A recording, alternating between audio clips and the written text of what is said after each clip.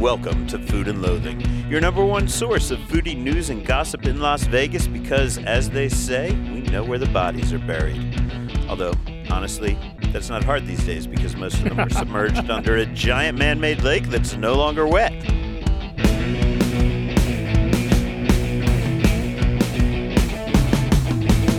I'm your host, Al Mancini. Rich Johnson is in the engineer's seat, twisting the knobs and sliding the faders, and with Chef Rick Moonen out of the country, I believe he's actually on a yacht in Croatia, sailing by some places where they shot Game of Thrones. Adriatic action. Now that I think of it, maybe I was just a little high when I heard him tell me where he was going.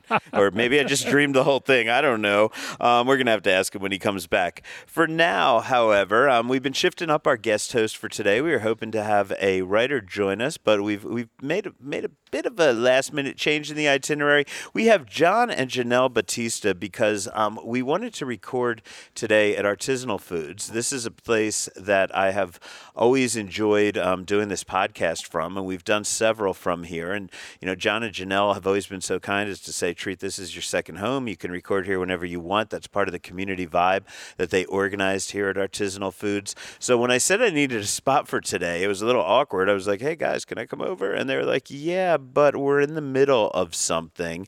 So that made me want to come over even more, and it made me want to have them on the show. Guys, I know you're doing a little bit of a reorganization or a rethinking of the concept. So we now have John Batista, Janelle Batista, the powerhouses behind bringing Artisanal Foods, along with some other partners, with Jordan Dunwood and some other people. But you guys are, to many, the face of Artisanal, and I understand that you're sort of changing up the concept, or you may be. Do you want to explain to everybody what's going on here? Yeah. What's going on, guys? Thank you for having me on, and Janelle for the first time. I mean, say hi, Janelle, so we know you're really there. You really do exist. Hello, everybody. There we go. Okay.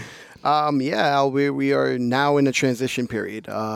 Unfortunately, the space that we're in is not ideal for what we were trying to do, but we still had high hopes in doing, bringing a different type of store, a type of environment, culinary environment to Vegas. We still have hopes of doing that, but it might change now. It looks like, we have about 2 weeks to decide whether we're going to keep the retail space open. And if we don't, then we're going to just move to an online platform where we're going to sell all of our goods online, and we don't have to have all the inventory in the store and the overhead and all that good stuff. So then we can focus more on, delivery service and things like that, and keeping high-end products on our SKUs. Yeah, and if this is the first time you're hearing about Artisanal Foods, which is hard for me to believe that anybody that listens to my podcast would not be familiar, but we should give people the background. Artisanal Foods has been a Vegas institution for decades. Under the previous owner, it was first known for selling some of the best high-end gourmet products to the top restaurants on the Strip. One of the best places to get truffles, one of the best places to get foie gras. You guys took it over about a year, and it had a lot of locations, right? I mean, it was always over by the airport in these tiny little hole-in-the-wall places. When the last owner owned it, it was it's always been a fantastic Las Vegas resource for people that love quality ingredients. Now, I didn't realize that it had already moved over here to its current location where we're standing right now, which is on, what are we, on Eastern Avenue? Tropicana Eastern, yeah. Yep. It's a former Best Buy store, I think, based on the architecture. Circuit City, that's yeah. right, sorry. The big blue tower. And it's a massive space. And, you guys have done some cool stuff in here. You've got a pool table in here. You got a ball crawl for the kids.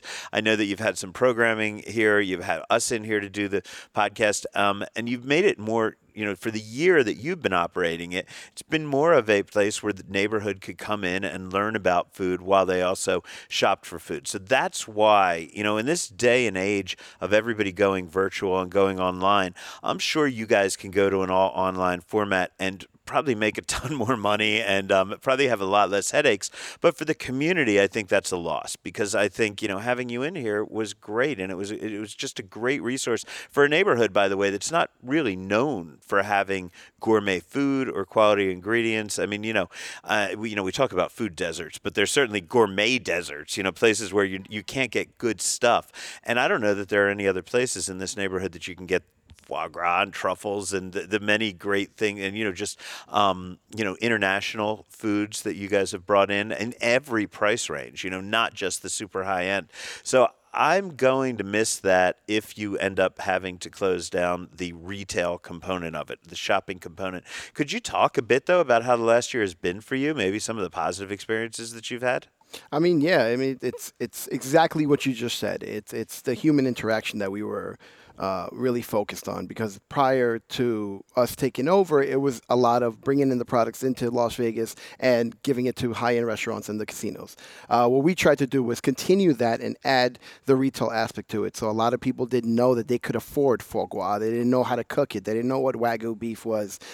We actually introduced those products to a different market, and we actually were preparing it for them and different things, showing them recipe books and things like that we were creating here in the store. So it was creating a culinary environment. In addition to that, what we wanted to do was create a food incubator. So we wanted to have restaurants. I'm in the food truck community as well. They're looking for, different commissary options. Create a commissary in here. Create ghost kitchens in here. Create little mini restaurants in here that maybe the barrier to entry for a brick and mortar was too much, but this was more attainable to those entry-level, entrepreneurs. We were trying to create that environment in here. And unfortunately, a lot of circumstances happened, and it really wasn't the customer base. We were working towards getting, new demographic to come in here and enjoy these amazing foods. It was really, the building, a lot of little things that has to do with external of outside of artisanal foods. Janelle, anything to add there? I mean, how's it been for the last year? So for the last year, it's been great. I'm going to personally miss the human interaction with customers, because people would come in here and we would make charcuterie boards together. They would get fresh caviar. They would tell me, I don't know how to cook Wagyu beef. I would grab a chef at any time. So those are things that they would find in the store, the interaction. What do I use truff sauce for? Because a lot of people think that products are not attainable. At Artisanal Foods, we carry everything from low end to high end and something in between. So a person can come in here and have olive oil from Italy or olive oil from Spain, or another England, London, wherever we decide to bring it in from. We brought in a lot of New York products. I'm Trinidadian, so we've tried to bring in a lot of the West Indian products as well, which I can't personally find in Las Vegas. Before we leave, I want your best Trinidad hot sauce to take home. Okay, of course. I've been to Trinidad twice, and I love that stuff, and especially when it's on every darn dish. It's on everything. Every meal of the day. I'll make you a Trinidad package. I appreciate that. Yes. So I want people to know, because you are having kind of, and I know it's not 100% set in stone that you're going to be closing this, right? But it seems likely, and I know that you are trying to clear out a little bit of inventory right now. So I do want my listeners to know that they can come in and maybe get some deals on some of your inventory. We don't want people taking advantage of your misfortune, but then again, just put a little money in your pocket as you're going out the door. So tell people what the deal is with trying to sell off, and when they can come in and what they can get. So currently what we're doing is we're liquidating a lot of the stuff, because we're having the mindset that we are going to eventually close by the end of the month. So we're liquidating stuff. A lot of stuff is 40-50% off right now. Great products on the shelves. Again, you were maybe scared to try at that price point. Now you can try it at a different price point. If we do end up selling, salvaging the store, then everything will go back to normal. But for now, that's the mindset that we're having. So we're here every day from 11 to 6. We open the doors and we allow restaurant owners, any home chefs, executive chefs from the Strip can come down and really try different products.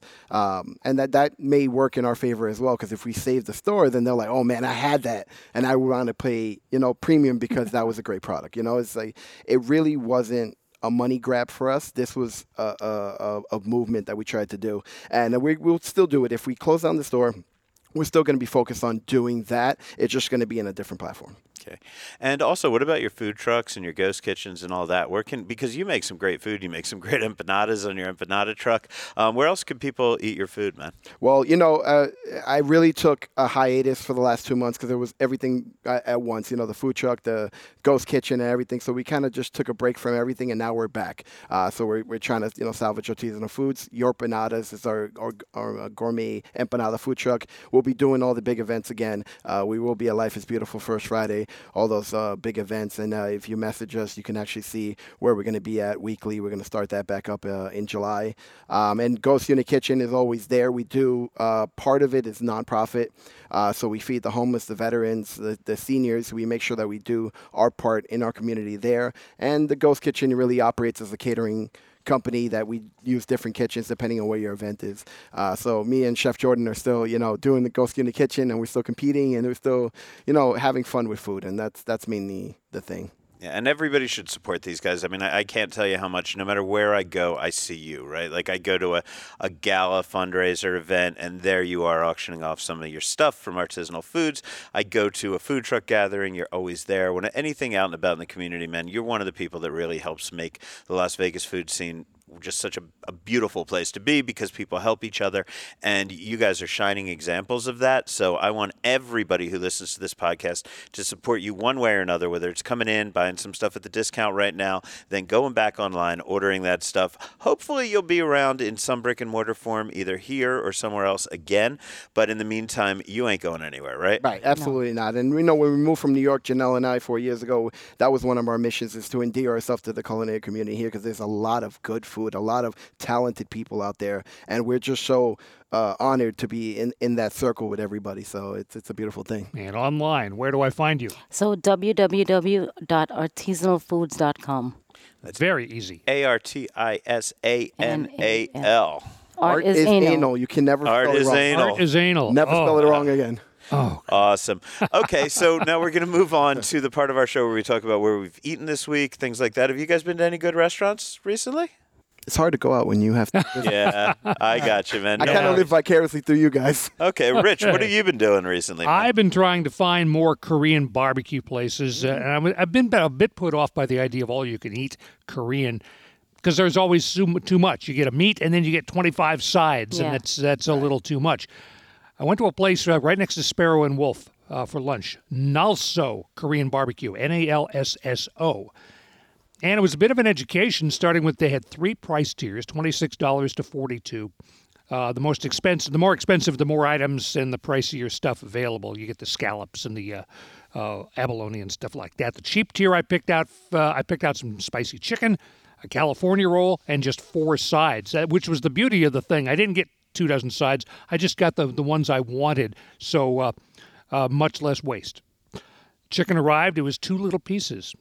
And I said, is this all I get for that? I said, well, you can have more. I could pick every meat on the thing. There were about 10 different meats. So I picked a bulgogi, and I picked a marinated pork, and I had my thing, and I had a California roll. And then later on, I had a little spicy tuna roll, just 4 pieces to order. So it was very nice, small portions, but as many as you want for that price point. And I did not waste. I got to try a couple things I have not had before. And I did not need a wheelbarrow to get out of the place. So again, that's a Nalsso, Nalsso, literally next to Sparrow and Wolf on Spring Mountain Road. And that Sparrow and Wolf shopping complex is turning into have some really good stuff in there. I haven't been to this place, but of course, Robata N is in there, which is fantastic. Lamai is in there, which is great Thai food. From Was it Shaken Crab or Shaking Crab? I haven't been to Shaking Crab yet. That's like on the other side. We'll have to do an episode about that, because there are all of a sudden there's like 4 or 5 Maryland crab joints. Is that a Maryland crab joint? It's Maryland, Louisiana. It's it's blue crabs. It's crawfish. It's etouffee. It's all that kind of stuff. But all of a sudden, there's like 3 or 4 different brands of that showing up in the valley. Yeah, so many of them tend to do it Cajun style and spicy, and I like the Old Bay style. Yeah, Maryland. Old Bay is more about that. From my DC days. Yeah. Oh yeah. So I also got a little home bargain, shopping at home or cooking at home. Echo and Rig got a couple of hanger steaks, which you have to ask for, $20, and I'm looking at $40 a pound for ribeye, which I know you know about, Al. But I got these 2 little 6 to 8 ounce hanger steaks for $20. They're a bit of a challenge on the grill, because they're kind of tubular and kind of thick and round.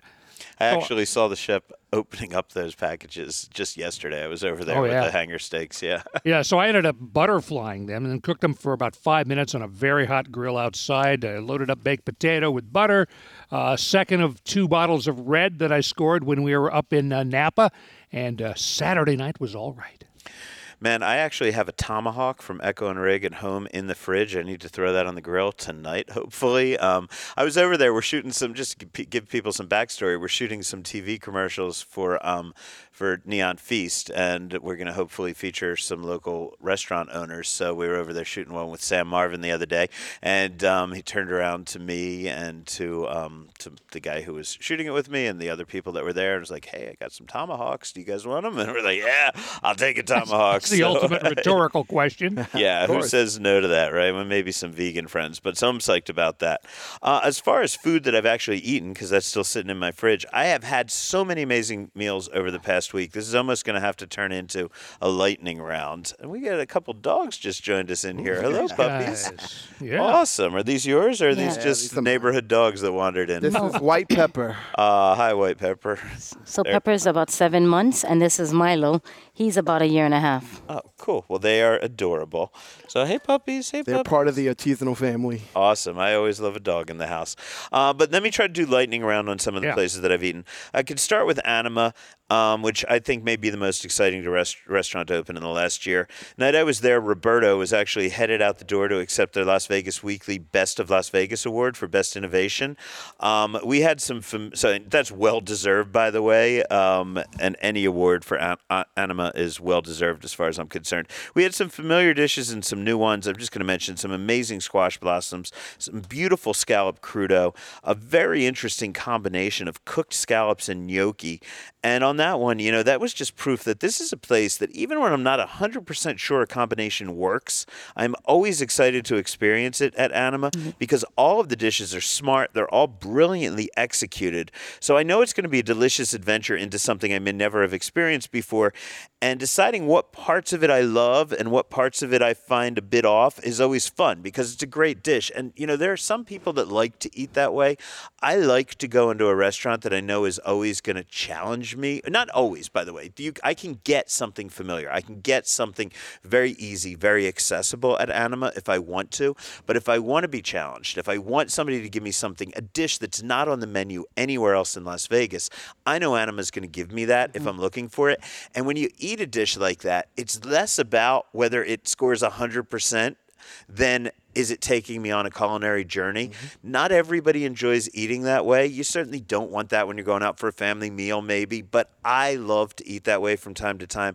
Anima always delivers, and I always find it fun. Another restaurant where I dined that always does the exact same thing. You can get something that you're familiar with, or you could get something that's going to make you rethink everything you thought you knew about food, and that's Sparrow and Wolf. And I went back to Sparrow and Wolf this week.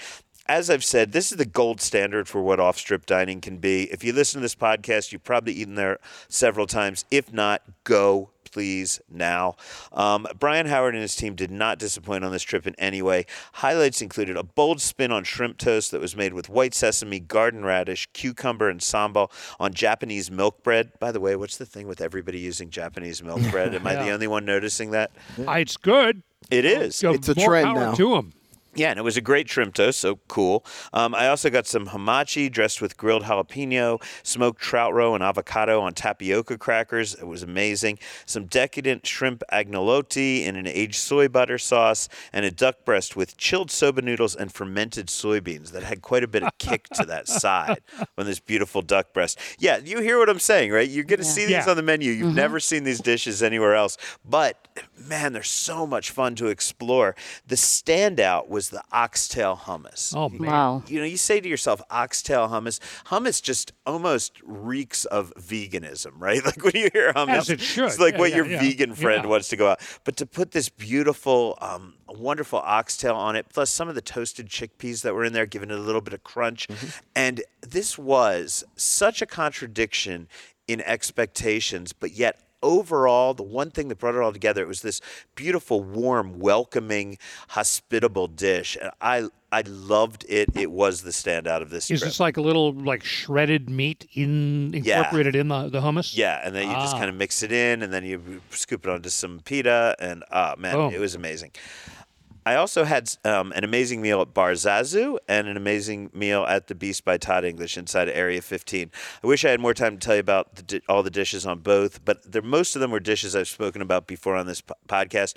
Those are great restaurants as well. I mean, we all know Nicole Brisson, the chef behind Brezza. We talk about her all the time. Don't overlook Bar Zazu, where she's doing Spanish tapas right next door to Brezza in Resorts World. It is phenomenal. I was catching up with an old friend from grade school that I haven't seen in like 30 years. So, you want to impress people like that. So I kind of pulled out all the stops there. And also The Beast by Todd English, man. That is a restaurant that is so much better than it has to be. I mean, it is there in Area 15, right?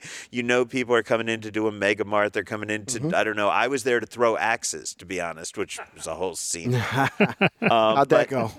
You know what? I made the axe stick in the wall, so that made me feel cool as shit. Go. Man, and how many tries?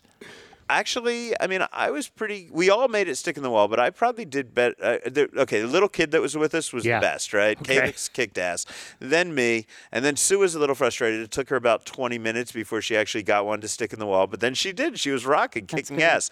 So there's a bit of a learning curve on doing that, but that's a lot of fun. If you're going to go do anything at Area 15, definitely try The Beast by Todd English. They've got a great barbecue program in there, and you would be surprised, honestly, for a tourist attraction. This is Todd English quality through and through. Several kitchens, several concepts, a lot of fun. Finally, I made my first trip to Rosa Ristorante. We have had those guys on here several times to talk about it. It's Chef Rob Moore, who you know from Jean-Georges Vongerichten's restaurants here, from Prime Steakhouse and from Jean-Georges. They are doing Italian cuisine over in Henderson in the old Bloom space on St. Rose Parkway, and they are crushing it. Sue, my wife, she said this is one of the best meals that she has had in a very long time. And I think what it is, very similar. Okay, it's not similar to Al Solito Posto, but it is similar to Al Solito Posto in the way that they both elevate classic Northeastern Italian-American red sauce cuisine, right? So they do a great job on that. I go through some of the dishes that I had over there. We had some rice balls to start, some great carpaccio, a wonderful crudo that had a really nice little bit of spice to it. Calamari. How often do you go into a restaurant and get excited about calamari? Very rarely for me, only when it's done right, because so many people don't do it right. It's either perfect or it's rubber bands. Exactly. Right. And this was just done so right. And Chef Rob was telling me about how, it's the perfect weight to each ring that he learned working for Jean-Georges and things like that. And that's what happens when you have fine dining chefs that approach familiar dishes. They do them right. We also had clams oreganato. We had an antipasta salad that if you're an Italian from the Northeast, this is always the stuff that they put out. All the antipasta stuff over a bed of lettuce with the tongs. You just help yourself at every family meal. Mm-hmm. So familiar, so homey for anybody that grew up with any Italian American in their family. You're familiar with that dish.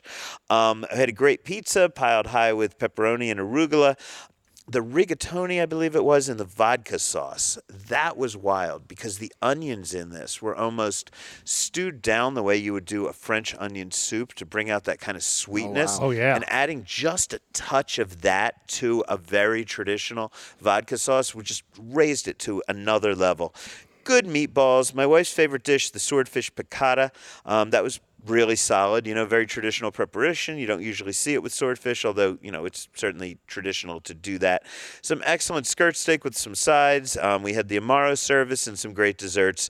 Rock on. I love you guys over at Rosa Ristorante. Brilliant front of the house team, great back of the house team. We didn't interact that much with the servers because we were at the chef's counter, which is also very cool. There's a chef's counter right in front of the kitchen where the stripper boots are hanging. Have I mentioned that? There's a pair of stripper boots hanging. Is that from the old Bloom days? Yeah, they found them on their first day in there. They found those stripper boots, so they polished them up and hung them in the kitchen. I think that's their way of reminding their landlord how much better he has it with them. I don't know. Yeah. So that is awesome. We love Rosa Ristorante.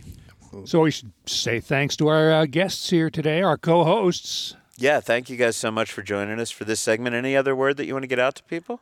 Please, everybody, come out and support artisanal foods. Come on, get some discounted items, and say hello. We're here 7 days a week from 11 a.m. to about 6 p.m.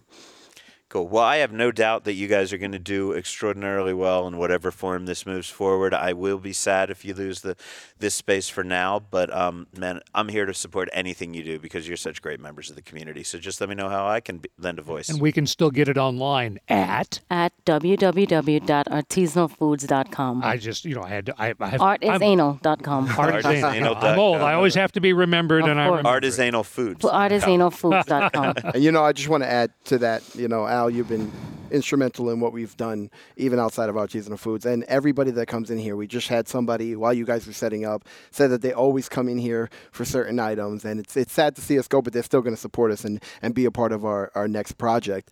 But it's everybody that walked into this door. We started knowing people by name. Oh, hi, Larry. Hi, George. Hi, this one. And they would come in with their dogs. And it was a family-friendly environment that we were creating. So if it is over in the retail space, it was a great ride because of all the people that walked in.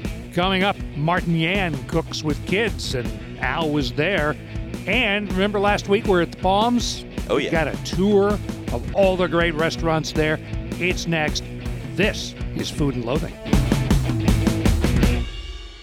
Mom deserves the best, and there's no better place to shop for Mother's Day than Whole Foods Market. They're your destination for unbeatable savings, from premium gifts to show-stopping flowers and irresistible desserts. Start by saving 33% with Prime on all body care and candles. Then get a 15-stem bunch of tulips for just $9.99 each with Prime. Round out Mom's menu with festive rosé, irresistible berry chantilly cake, and more special treats. Come celebrate Mother's Day at Whole Foods Market. Hey, it's Kaylee Cuoco for Priceline. Ready to go to your happy place for a happy price? Well, why didn't you say so? Just download the Priceline app right now and save up to 60% on hotels. So whether it's Cousin Kevin's Kazoo Concert in Kansas City, go Kevin, or Becky's Bachelorette Bash in Bermuda, you never have to miss a trip ever again. So download the Priceline app today. Your savings are waiting. Go to your happy place for a happy price. Go to your happy price, Priceline.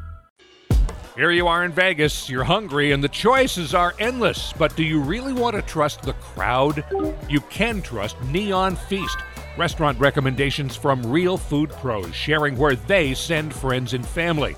All that knowledge is just a download away on the Neon Feast app. You want the strip, off-strip, downtown, great views, great value? Find smart, informed restaurant recommendations on the Neon Feast app and neonfeast.com. Following up on last week's episode of The Palms, we are back. Joining me again is Chef Marcus. How are you? Chef Marcus O'Brien, head executive chef for The Palms. How are you, my friend? I'm great, man. I'm glad you're here. I know it's only been a few minutes for us, but it's been a week, and since people have heard you on the podcast. So we are here kind of doing a little tour, talking about some of the restaurants we didn't get to chat about during that first segment. So tell people where you brought me right now. So you're in Serrano Vista Cafe. This is the old Lucky Penny, but Serrano Vista is actually part of our partnership with the Yamava. They have a cafe called the exact same thing in California. So welcome to the new cafe. Well, it looks beautiful. Looks nice. Definitely a bit of a renovation going on, but I also see some familiar elements in the art. Absolutely, but the most is the menu. The menu's killer. It's going from your diner-esque all the way to, you can get a ribeye in here. So it has a little bit of everything, and it's just great food. When you leave Las Vegas and you go to other cities and you see the kitchens that people are forced to work in, like in San Francisco or New York, you forget how blessed you guys are at a lot of these casino properties. Yeah, that's one thing that the Palms does have. We have great back of the house. I mean, our kitchens are really set up nice. Not only are the kitchens great, but we got great people in here as well. Cool. So who am I chatting with? You're going to have Chef Gonzalo Garzo. He's behind the line right now. He's finishing a dish right for you. So he'll be out in just a second. How are you, Chef? Pretty good. How you guys doing? I'm doing great, man. Thanks for taking some time. I know you're busy here. Could you tell me about what the menu is like here at Serrano Vista and how it may be different from what people remember from the previous tenant of this space? Wow, right now it's a little bit of, sometimes could be a little bit baro as well, because we kind of doing a modern, contemporary, we bringing some of the old stuff, but in a different way, different variety. We pull from Asia, Mediterranean. We're doing some American stylish, the Asian to wok, pizzas. So yeah, our variety is way different than before. So now this has a sister restaurant at your other casino. Now, have you worked in that casino, or did you have to go over there to learn recipes? How'd that work? Well, no, I have not gone over there, but I do have the idea, I do have the knowledge, and I do have the idea, and we bring it over here and we implement it here, but we always trying to do our own touch and our own ideas over here to make it even better. Recipe training. Yeah, absolutely. Okay, so do you put a Vegas spin on anything, or have you not gotten to that point yet? Because, I feel like it's Vegas. You always have to add either more booze to things or make it more hangover friendly. I don't know. Absolutely. That's the idea. We're Vegas. We better stay in Vegas, and we got to make sure our guests, leave Vegas with our own experience, you know what I mean? And yes, I've been here since probably, 20 years in Vegas, so yeah, that's the idea, to do our own traditional Vegas. And Chef, where would I have eaten your food before? Where would my listeners have eaten your food before? Capito Grill, Tao at the Venetian, Monami Gabi over at the Strip, the Wicked Spoon over at Cosmopolitan, Wolfgang Puck Bar and Grill up in Summerlin downtown. Yeah, it's a little bit. So you have worked all the main rooms in this town, man, and you've worked with the best of the best. I mean, yes. I know the chefs that have gone through those restaurants, and they are some of the best in town. Absolutely. Paul Bartolotta inside of the wing, back in the days. Chef Ludo Lafebvre over at the Venetian. We opened Labo, where before it was Bathhouse in the beginning. So yeah, I've been around a little bit. Cool. That's one reason that Chef Gonzalo is in here, because not only do you have a collection of all different styles of food, but he's also trained in all these styles of food, coming from all these great restaurants, from Mon Ami, which is a killer, like breakfast and brunch place. He's got that aspect here. So he can do whatever it takes to drive this restaurant. Okay, so what are you feeding me here? So we got our salmon bowl, which a little Mediterranean flair. You got bulgur wheat with dried cherries, and then also feta cheese, micro basil, a little avocado on top, and then a red wine vinaigrette to finish it off. So it's clean, healthy, and just refreshing. Okay, you got to hold this while I take a bite, man. I love this. What do we got? Tomatoes in there with that bulgur wheat. Some other kind of dried fruits. What's going on in there? We got a little bit. We got shallots. We got cranberries. We got cherry tomatoes, chickpeas. And the kick right here is gonna be the blackened seasoning paired with the feta cheese. Finish it up with a slice of avocado. Really surprising to me, but they'll come into this cafe and they go, "Wow, I was not expecting that." Kind of like you were in Scotch 80, where you were like blown away. People come in here and they're like thinking cafe, call it an elevated cafe. Yeah. AYCE, which I know that when it first opened, people were telling me that should be called all you can enjoy, not all you can eat. But I think they didn't want everybody to look at it as a challenge, perhaps. I don't know. But are you calling it all you can eat or all you can enjoy? It's all you can eat. Okay. So now the challenge is back on. Yeah, absolutely. Coming in, and we're sort of between lunch and dinner right now. So it's, nice quiet time, a rare quiet time in a Vegas buffet. Especially right before lobster night. So you're going to see this place starting to fill up here relatively soon with lines, with getting their reservations in early, the whole deal. Because when we just said all you can eat, we have that for lobster as well. I think the record I personally have seen is 28. I had one gentleman on the first day come in, and I was actually behind the line serving the lobsters, and he just kept coming up. And he was like, "I hope I don't get kicked out of here." And I was like, "What do you mean?" And we had a conversation, but he was on number 27 at the time. And I was like, I told him, I think I'm watching you. Wow. So who is the executive chef for the buffet? The executive chef is Christopher Galiciano. He was previously at the Cosmopolitan. Okay. He also was in Hawaii for a very long time, running phenomenal seafood restaurants. So he's top notch. Wait till you meet him. Great guy, and he does phenomenal things in here. Okay, well, let's grab him. Let's chat. Nice to meet you, Chef. How are you? I'm doing well. How are you? I'm doing great, thanks. So I'm excited to be back here in the buffet. I think a lot of people are excited just to know that this AYCE buffet is open again because, Man, when I was at the Review Journal, I swear it was like every month somebody asked me to write an article, our Vegas buffet's gone. Is COVID the death of the Vegas buffet? So could you explain why it's important to bring a buffet back right now in these post-COVID times? I think it's something that's familiar. You know, it brings happiness. Everyone wants to go out and go and eat, wants to see people. I think it's just a very important part of the Las Vegas culture. You know, with the casino gambling and the food and the buffets, it's just synonymous, right? It goes hand in hand with that. And I think it's important that we brought it back. It kind of brings everybody hope that Vegas is coming back and turning around from the pandemic. It's just fun. It's fun. There was a fear that we were going to come back from this pandemic and be such germaphobes that we never, ever wanted, like everything would have to be served to us in a condom or something. I don't know. But among your customers, are they embracing the return of the buffet? They are. They're happy to see us. We have great interactions with them every day in the mornings and night. As far as the germaphobe part goes, and a lot of people seem to kind of go back to what it was before. Of course, they're more aware of how things are happening, and we take precautions back here as well. But for the most part, I think buffets are back. It's great.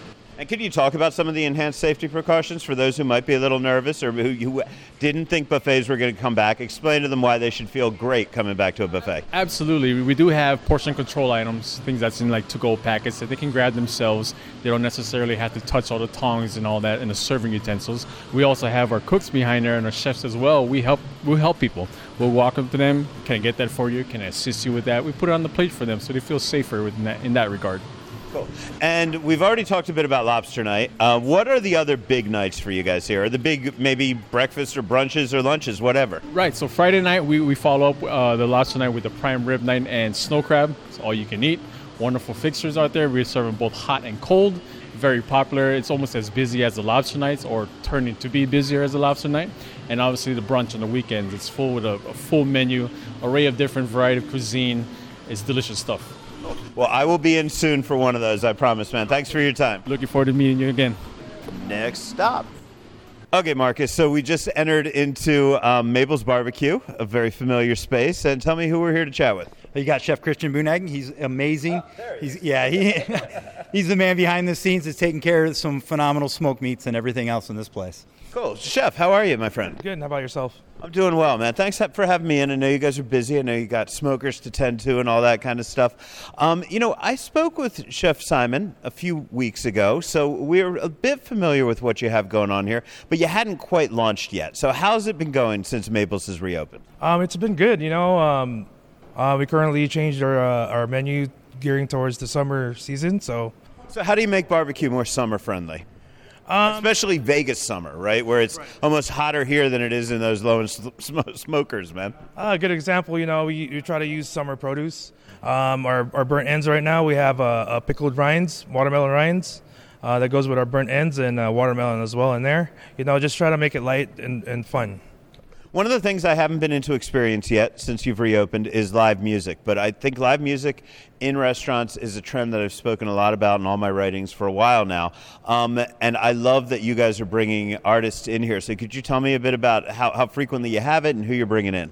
So the marketing team here at Mabel's, they're sourcing or looking for local talent that we have. So every Thursday to Saturday, we have live music here. From 7 o'clock till 10 o'clock at night. Cool. Now, does it run mostly rock or blues or jazz or what are we talking about? It's different genres, different styles. Just depends on the bands that they book. Okay, cool. When Chef Simon and I were chatting, I asked him what the whiskey program was going to look like when he reopened, and I'm now staring at this whiskey bar. So walk over here. I just want to take a quick look. I see you got some Frey Ranch up there, which makes me really happy. You've got some Jefferson's Ocean that I like. That legendary rye. That's a sugarcane rye I think I've had. So you got some really good stuff. How many whiskeys do you have available here at the bar? You know what? I'm not really sure. But yeah, we have a lot. Yeah. I'm pretty sure we have like rare allocated stuff that I'm not knowledgeable about, but I'm pretty sure my manager will know. No problems. I'm just telling everybody I'm seeing some really familiar, very, very good whiskeys back there, so that makes me happy. I know that when you originally reopened, one of my favorite items not on the menu quite yet, which was the Polish kielbasa. Are you guys bringing that back anytime soon? So not anytime soon right now, but we are working on making our own sausages in-house. Oh, yeah. Hell yeah. So, I'm looking forward to that. Awesome. What other signature items? Is there anything new on the menu that people that remember Mabel's from pre-COVID may not be ready for, may want to come in and try something brand new? I think we have weekly specials. So we do have, every Wednesday, we do have a pastrami beef rib that comes with, our Cleveland sauerkraut pickles. It's really great. We also do have a confit pork shank. So we confit it in the smoker for about 3-4 hours, and then we deep fry it. Okay, man, you are making me hungry, so I'm going to get out of here before I just sit down and start digging into barbecue before you're even open. Man, thanks so much for your time, Chef. Anything else people need to know about the relaunch of Mabel's? Come and see us. We're here, from 4 to 10 during the weekdays and 4 to 11 during the weekends. Okay, so next up, we're here at Tim Ho Wan, another place that stuck around. Oh, yeah, Tim Ho Wan, amazing.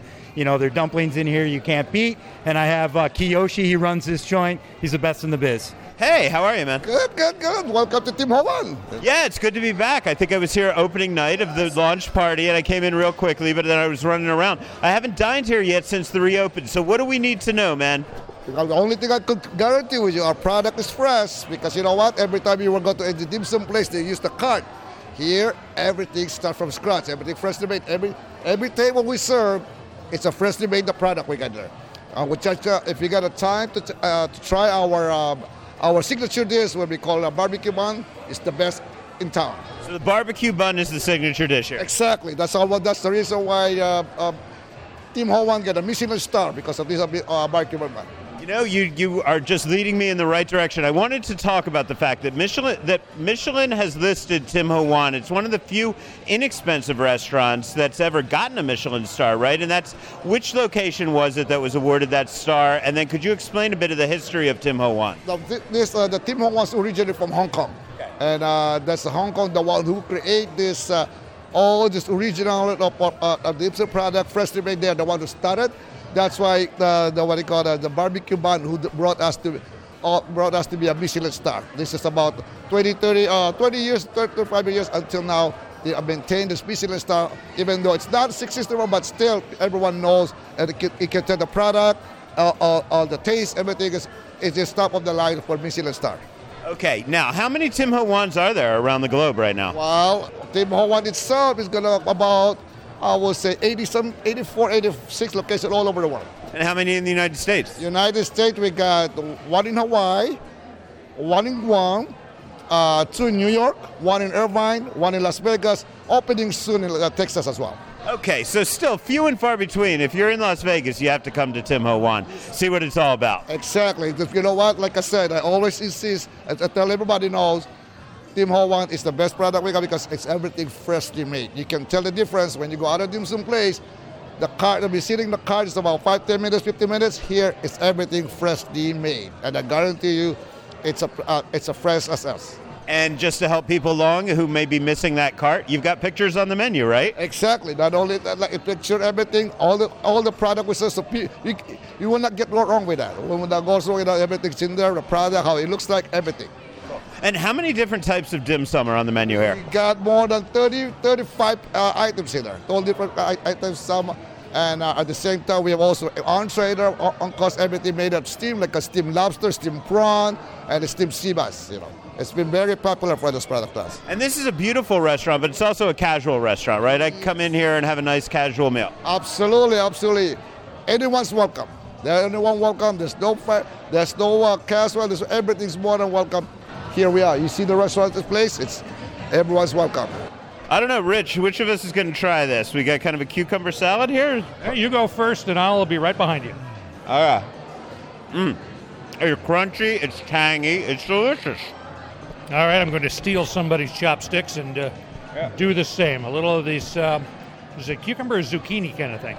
Cucumber. I was right originally. Okay, it was cucumber. What is that? There's a Tim Hortons fishball. It's made of sake, nigori sake, or some lychee, and some what they call as liquor in there. So try it; it's very good. It's a big bowl in blue with 2 big straws and the upside down bottle. Do we just suck out of the straws or do we pull out the bottle? Seal it. We'll pour it and then seal it, and then mix it, and then you drink it. So that is what, a Nigori sake? That's an unfiltered sake, right? Yes, unfiltered sake with a lychee flavor there. Lychee flavoring, okay. And we got this beautiful fishbowl. And yeah, what the hell, man? Why not? It's noon somewhere. Welcome. So we've just arrived at Sen Noodles. Chef Marcus is with me. Chef Francis Mo just came over, yelled, "I know you," and it makes me wonder if I skipped out on a. Did I skip out on a check here or something? I recognize your face on some news, a newspaper. Yeah, okay. And you are very special because I remember your hair, your image. So that's why when I turn around, I see, oh, I know this guy. But honestly, I mean, I'm not know you as a friend, but I see your face and recognize your face. I'm just glad I didn't do anything in poor taste in one of your restaurants once. Because you are famous. Could you explain Sen Noodles? It opened not that long, prior to the shutdown. So a lot of people haven't gotten in here yet to try this restaurant at the Palms. Could you explain what this restaurant's all about beyond the obvious, which is noodles? Okay, no, we are basic on the a little bit of traditional Chinese, like the barbecue, and then we have do something like very famous at Big Chow Fan, Singapore noodle, because we try to have not only a Chinese restaurant in this area. So we had a pho, a Vietnamese pho. So we had the udon, XO, and shrimp udon as Japanese. So that's why I try to make this like the Pan-Asia people, not only Chinese restaurant. Of course, we have some like a firecracker chicken. We have a lot of people. This is American style. So there's a people won't be think, oh, come here, oh, only for the Chinese. No, they can come here. Some, of course, basically as noodle. Like a soup noodle, stir-fry noodle, but basically we have some the entree style. Okay, like a pineapple beef is for American people because they are sweet and sour. But the thing, I'm not using the vinegar to make a sauce. I'm using the pineapple juice, so more fresh, like a sweet and sour beef. Okay, so Pan-Asian, a lot of noodles. Unlike some of the hole-in-the-wall places in Chinatown, not too far from here, it's meant to be welcoming to an American palate. Yeah, but in the Chinatown, not that far away, just maybe 1 block away, but you can see that the menu is big, full, but it's Chinese. But here, small item, we try to bring the all Asian food in the one small location, then they can come here.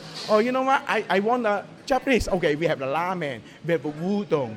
So I want the Singapore style. Okay, we have a Singapore noodle. I want Chinese. Okay, we have beef chow fan. So people come here can enjoy. If you have the couple friends come here. Oh, you know what? There's no Japanese. I have to get away. So then you can bring the friend to here. So enjoy. It's Pan-Asia. And Chef, what's your background? Would I have eaten your food anywhere else here in Las Vegas? I'm from Hong Kong. I born in Hong Kong. When I was 16, I started learning as a Shanghainese cuisine. And I finished at the Cantonese cuisine. And then when I worked as a chef at Japan, so I learned Japanese cuisine over there. So I've been traveling. I go to Germany, France, Japan, Spain, and finally I come to the American because my family have the very tiny chop suey. You know, chop suey in that far 30 years ago. It's very famous in the East Coast. So I started working there as a cook. When I think, look at the future, not only chop suey, you need to open your mind. And then I have the opportunity to come here and then open at the town Japanese restaurant. I'm a sushi chef, executive sushi chef over there. I started my Japanese cuisine over there. So you were executive sushi chef at Tao? Yes. I opened the Tao. I'm the original one. So that's why. So that was back when Sam Hazen was still involved and all that kind of stuff, right? Yes. So that's why in my background, basically, it's Asian food. Not only Chinese food, Japanese food, but I'm Asian. So that's why I try to bring the concept here that Asian here. So people come in here can have all the different Asian countries food, but of course, it's a signature item. Not all are. So that's why you see our menu is not big, but that's a signature item. What do you have coming Father's Day? We have Father's Day coming in, and a lot of people love it. It's oxtail soup. Yeah, we offer that on the Father's Day weekend, and the Friday, Saturday, Sunday, and then we go all the way to after that every Sunday. The weekly special on the Sunday. Yeah, that's what I was going to ask, because this may not air until after Father's Day. So you will be carrying the oxtail soup over as a Sunday's only dish? Yes.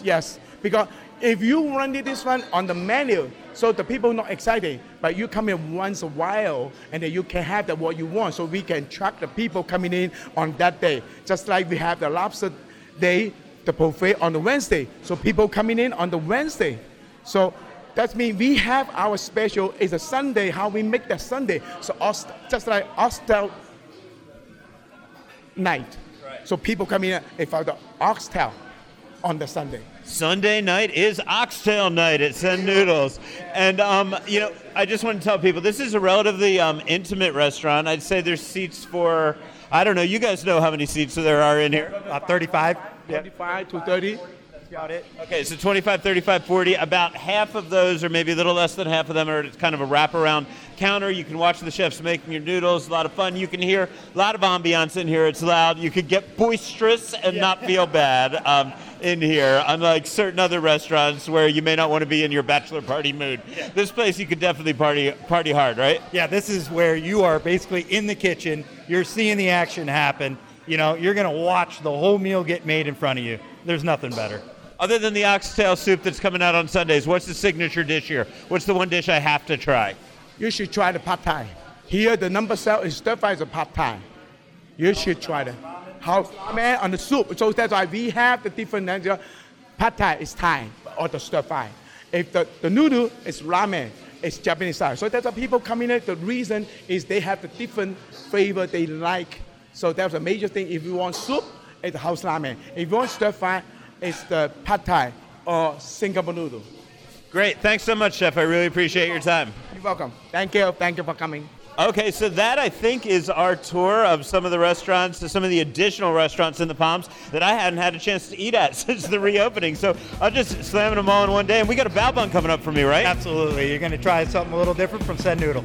Okay, so I'm going to continue stuffing my face. The news is next. This is Food and Loathing. Another day is here, and you're ready for it. What to wear? Check. Breakfast, lunch, and dinner? Check. Planning for what's next and how to save for it? That's where Bank of America can help. For your financial to-dos, Bank of America has experts ready to help get you closer to your goals. Get started at one of our local financial centers or 24/7 in our mobile banking app. Find a location near you at bankofamerica.com/talktous. What would you like the power to do? Mobile banking requires downloading the app and is only available for select devices. Message and data rates may apply. Bank of America N.A., member FDIC. And it is time for the news. Fresh off receiving the James Beard Foundation's Lifetime Achievement Award, Martin Yan took part in PBS's The Great Vegas Recipe, which paired him with two of the most talented students from CCSD's Career and Technical Education's Culinary Arts program to cook student recipes during an online cooking demo. I spoke to Yan prior to the live stream. For my whole life, I've been trying to nurture and inspire young people. That's why my slogan is always, Yan can cook, so can you. Okay, so I travel all over the world to work with culinary school, culinary students, and try to tell them, you are really blessed to be trained formally. Because in the old days, most of the chefs, they work in the kitchen and they apprentice under one chef. Now you can learn from the top chef, pastry and this and that, Brahmajay, and all of these. So you can actually train yourself much faster, much more well-rounded, and become a better chef. So I've been having an opportunity to really work with them and work with them in the sense is to continue to inspire them, not only to tell them to build that basic skills, besides knife skill, understand the ingredient, and also to expand the repertoire, the culinary repertoire, to include other cuisine, other cultures, ingredient into it. You go to any top chef, restaurant run by top chef, they are not only just doing one thing, they're also doing international cuisine. Because we're so lucky to live in this great country is bounty of ingredient, fresh ingredient and seasoning. Why not taking advantage of it? Because we are all artists. We can create things. We're magicians. We create something simple into a magical final product. What was it like actually working with the students? I love it. You know, this is not my first time here, but actually this is the second opportunity to work with the young chef student in Las Vegas. And they're very, very gung-ho. They're very, very innovative, and they're really passionate. I can tell when they look at ingredient, they're very excited. And then when I talk about it, basically, that also instill to them how to do television too. Because as a chef nowadays, you have a lot of opportunity to do social media as well as media and media interview. And you have to believe in yourself. So I tell them, believe in yourself. Confidence, very, very important, the key of success in any business.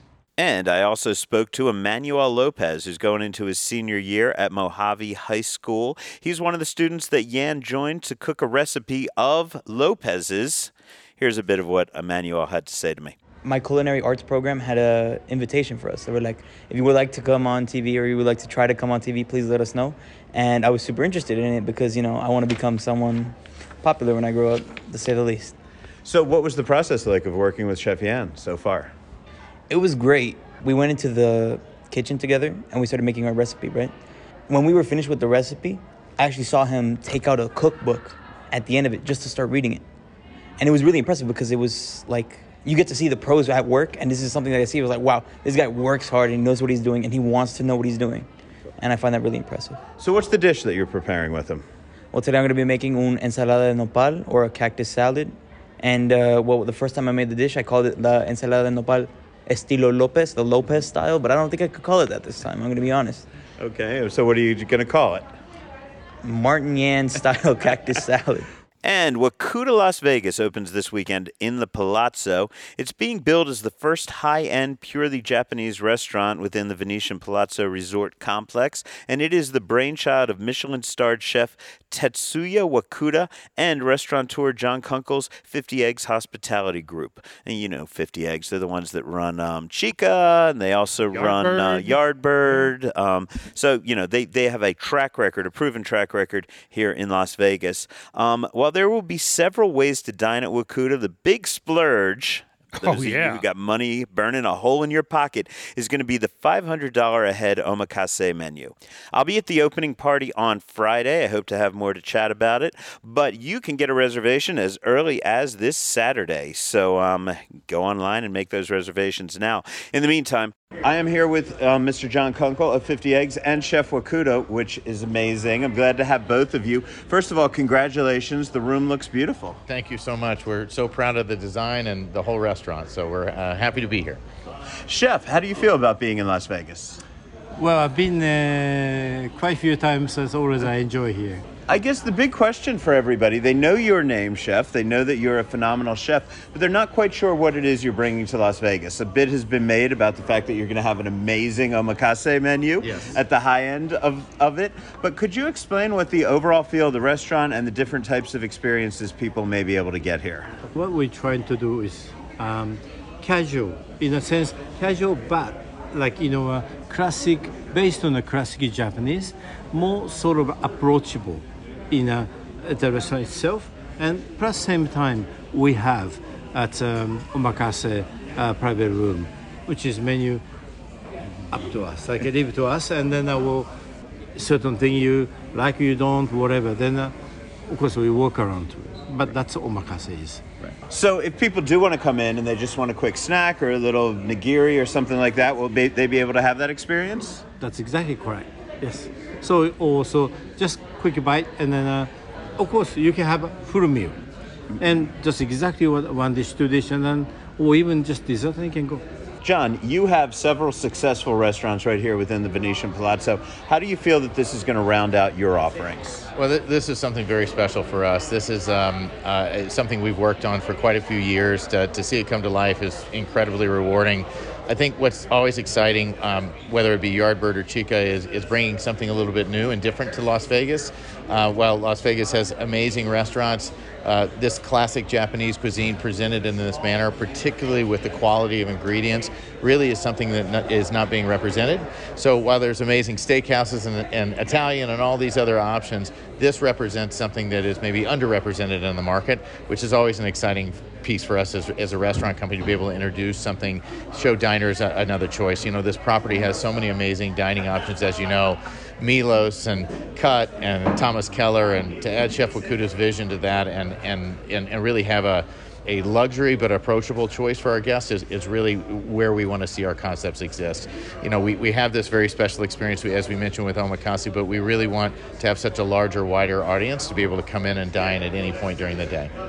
Chef, a lot of Japanese restaurants have found that when they're on the Strip, they almost have to stick to the predictable, tourist-friendly dishes. And a lot of times, if I want to get kind of rare or unusual cuts of fish or things like that, I may have to go into Chinatown here in Las Vegas. Are you going to be sticking to a tourist-friendly selection, or are you going to go a little bit off in the deep end of exotic?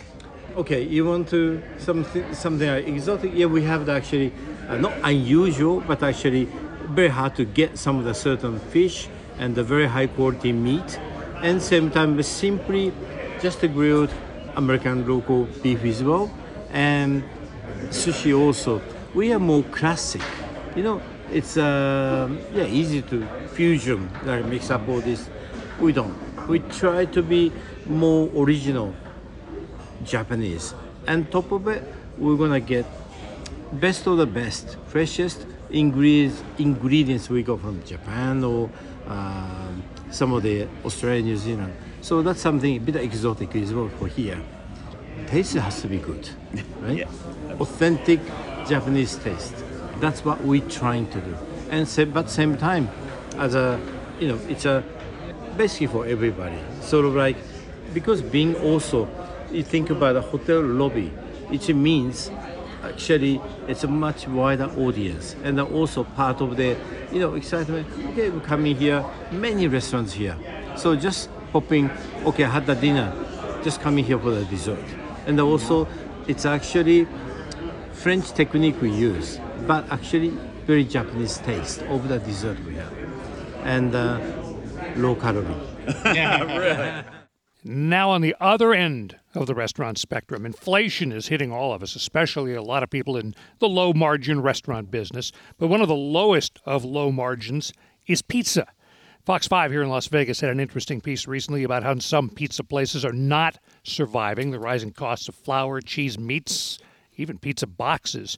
One recent victim, it says, is Fly Pie Pizza in Henderson. Did you ever see this place? Because I only saw the advertisements and the stuff online. Now, I know Heidi wrote a lot about it when she and I were both at the RJ together, and I did read a lot of that at the time, but it doesn't stick with me. Yeah, it appeared to be a pretty high-cost investment in a drive-through pizza joint. Almost looked like a car wash. You order your pizza outside, and you drive through this tunnel that has all kinds of visual entertainment for the kids in the back seat, while you wait for your pizza to be done, and they hand it to you, and you drive home. You fly out, so to speak, and have it at home. Only open about a year, I guess, and now it is gone. I mean, first of all, I don't want to belittle the high costs of inflation and how much of a struggle it is for restaurants.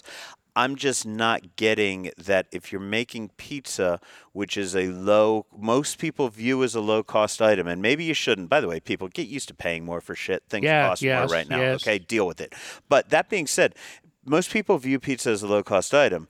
If you're building this crazy entertainment complex to go with them, how is it that the price of pepperoni is what's putting you out of business? I mean, like, what about all that entertainment? Yeah, you know? Well, at least from this, it looked like there was really no monetary return from the entertainment directly, as opposed to, say, Chuck E. Cheese, where you buy your pizza, but you also shove in a lot of money to get your tokens and your tickets to play skee ball and video games and stuff, and that's the added income. I mean, that's the other thing. You're getting entertained and you're getting a pizza. Pay a little more for your pepperoni. I mean, what the fuck, you cheap bastards? I don't know. I mean, seriously, I've had this conversation with so many chefs recently. We need to get it through people's heads that when costs go up, the cost of dining out is going to go up. That is just part of life. Inflation sucks. Blame whoever you want to blame for it. I'm not in the mood to argue economics with anybody, but don't take it out on the pizza place. And so many other places, prices are going up and nobody gives a shit, right? Like, we We have spoken about the fact that here in Las Vegas, luxury restaurants or luxury experiences like Cabanas are charging higher minimums than they ever charge. There's people with money burning a hole in their pocket. Now, I understand that the people who can afford Cabanas are not the same people that are worried about feeding a family with a pizza. So I understand that the struggle is different. The problems are different. So please don't think that I'm belittling that. But what I am saying is don't take it out on the guy who's raising the price of your pizza a couple extra bucks. He still needs to put gas in his car. He still needs to buy things, hopefully, from overseas that cost a lot of money, and shipping costs have gone up. That's not a pizza. Just get used to paying a little more. Maybe you eat out. Instead of eating out 5 nights a week, you eat out 4. Or instead of eating out 3 times a month, you eat out twice a month. I know it sucks, but prices are going to go up. Pay for quality. Do not look for them to cut corners so that they can make it easier for you to still have that bargain food. Yes, we all want a bargain, but prices are going up, and it just seems so unfair that people are spending on all kinds of other things. They're still going on vacation. They're still driving their cars, but they're pissed off at the pizza place, and they don't want to spend a little more money there. And remember, you live in Vegas, a service economy. Tip well, you bastard. Oh, yes. Tip early, tip often. That's what I say. Oh, man. And that's about it for this episode of Food and Loathing. I want to thank all of our guests who have been there, particularly John and Janelle Batista, for welcoming us again one more time into Artisanal Foods, and wishing them the best going forward. Also to all the guests that Martin Yan and John Kunkel and who else did I talk to? Emmanuel Lopez. Yes. Who rocked. Yes. So thanks everybody for being on the show. Tell a friend about Food and Loathing. Spread the word on social media. Find all the handles at theneonmohawk.com. Reach us direct. info@foodandloathing.vegas. And if you haven't done it yet, what the hell is wrong with you? Download the Neon Feast app. Use it to find your next dining destination. Whatever you need, whatever you want, you will find the best recommendations from the people who know this stuff at Neon Feast. And if you want to know if I am more than just a sexy voice and you want to see my pretty face and my silly hair... Bludge up. Okay, thanks. All right, Animal House homage. No, I don't feel good. Anyway, you can see me on the CW Las Vegas every other Wednesday morning at approximately 8:15 a.m. And catch Al all weekend long at the Neon Feast update on The Vibe, 99.7 here in Las Vegas, 98.1 in the High Desert, 98.9 at the River. With producer Rich Johnson, I am Al Mancini. Stay hungry.